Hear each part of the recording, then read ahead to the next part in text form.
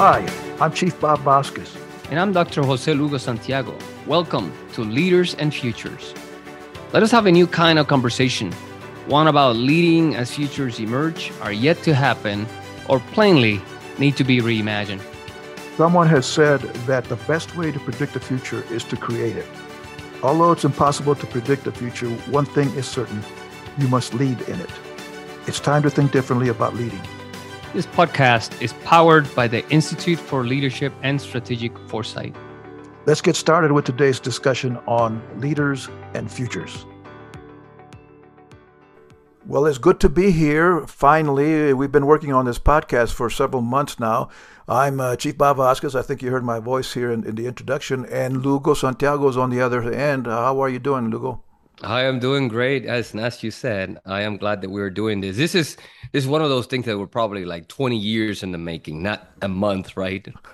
Well, as you get older, time is relative. You'll understand that in about 20 years, but don't worry about it. That's anyway, right. good to see you. Whenever I turn 30, I know I will. Yeah. I'm looking forward to that myself. Well, let's give our listeners a little bit of an idea of where we're from or what our background is. Lugo, you're from Puerto Rico originally. That's your home, but you've not lived in Puerto Rico for 50 years, I guess, something like that, right? Yeah, it makes me kind of old. Remember, I'm Yeah. still a young one. Yeah, Sure. so born and raised in Puerto Rico, and from there, when I was 19, enlisted in the Air Force, and I've been traveling the world since then. So in this organization called the United States Air Force.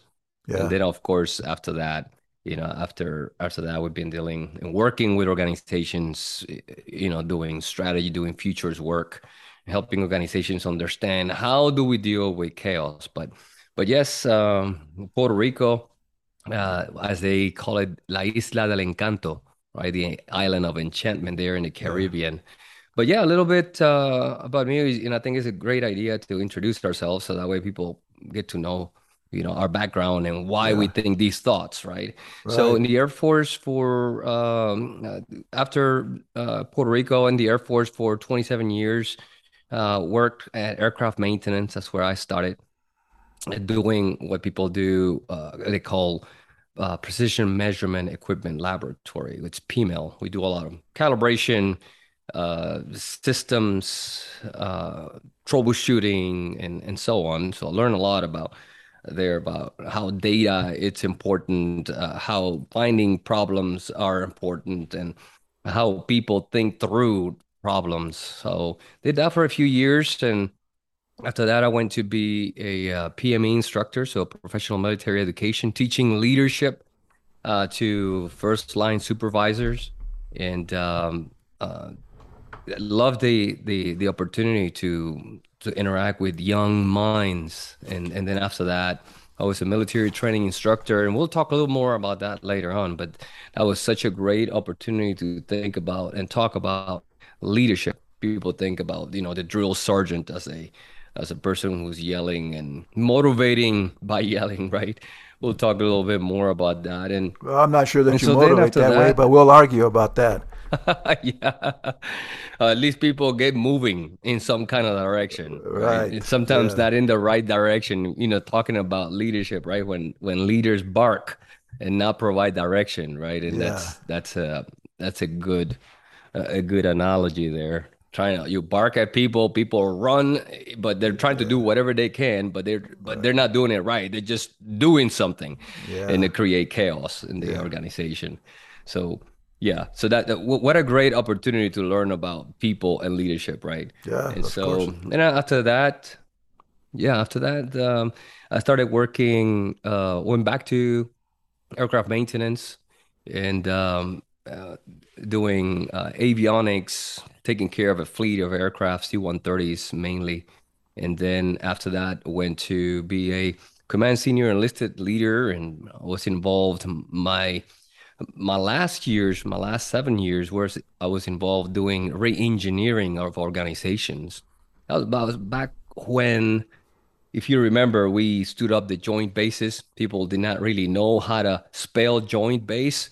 And this was an exercise in taking uh, desperate or separated services, common services to service installations and people.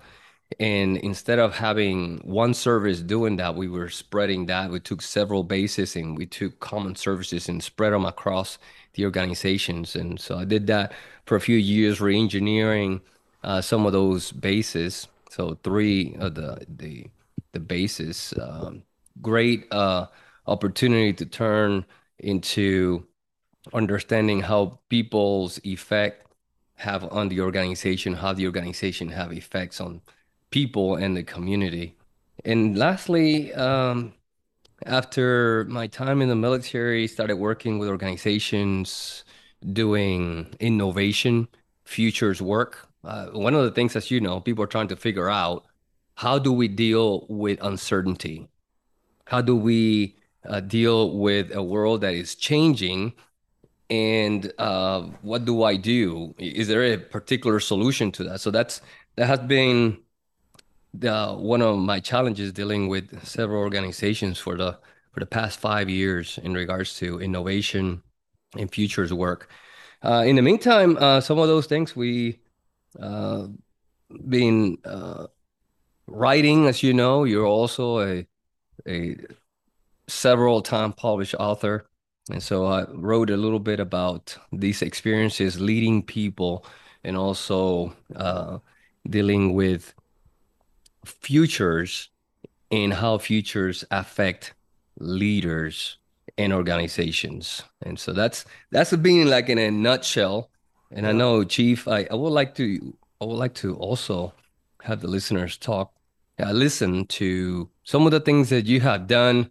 I've met you what, probably about 25 years ago, probably more, back in 1996, and you have Yeah. been a, a mentor and a driving force in my own uh, growth as a leader. And so, if you can talk to the listeners a little bit about where you come from and how did you get to where you are right now? Well, NSA won't let me tell you much. Yeah, of Okay, course. I'm kidding. Yeah, Although yes. I actually did some work for NSA. But anyway, interesting the similarities that we have, Lugo. What did you call that island in Puerto Rico? The what island of enchantment?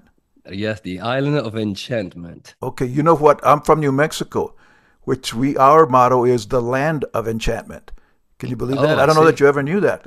We have a Mm, connection there. wow. No, I We were didn't. both in PME. In fact, I served in both types of PME in the Air Force, though professional military education and professional military entertainment, because I was Mm, a band guy for 24 of the 31 years that I served on active duty. So I did that. Our name is Jose. We both have you yes. go by that more than I do. I go by Bob because you can spell that the backwards and forwards, and it's a lot easier.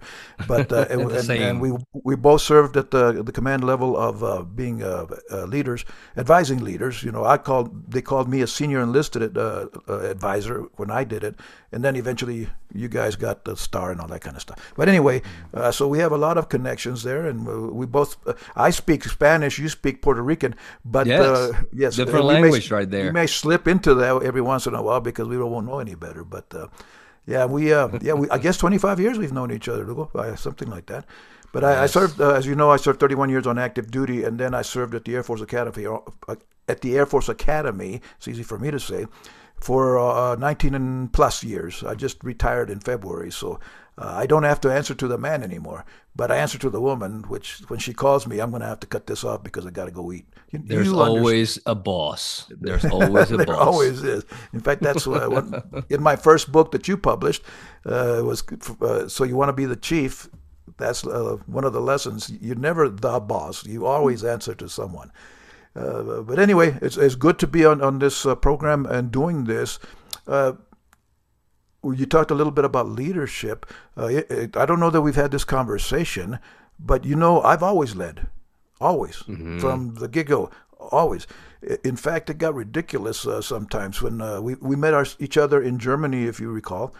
And Absolutely. when I had Yes. just gotten there, I lived up in Sembach, up in the northern part, north of Ramstein, and I had been there maybe a week or so, and I've heard that the church was having their leadership meeting or something. The people that run the volunteers, and I've always been involved with the church on every base that I went to. So I thought, let me go, let's see what's happening. So I get there. I don't know anybody. I know no one, Lugo, really. The pastor, no one. I walk in there and they're sitting around. I introduce myself. They introduce themselves. And interestingly, almost everyone is leaving back to the United States because they're finishing up their tours. And I'm just coming in. So they're talking about they need new leadership and they're going to do this, blah, blah, blah. I wasn't that old yet, but I had to go to the potty. And when you got to go, you got to go. So I excused myself. I went to the bathroom. I came back. I was the president of the group. No, a defining moment. It was. So the lesson there is don't go pee if you're in a meeting when when you don't know anybody and they're hiring someone. So, and I became the leader, and I was a leader for 6 years that I was in Germany. And I tried to get out. I didn't try to get out of it. I shouldn't say it that way. But I always was looking for new blood. Let's get somebody else to lead us. No, chief, you're the president, you're the leader, and that's the way it's going to stay. So I had to leave the country. They had to throw me out of the Air Force before I quit. I could quit that job. So I've led all my life in every respect, man, always. So my experience as we talk in the next few episodes about leading and leadership and leaders, it comes from a lot of experience.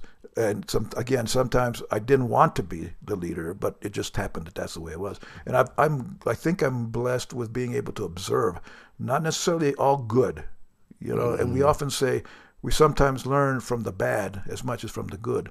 I'm not sure whether it's so it's not a 50-50 situation, but there is some learning to be done from bad examples.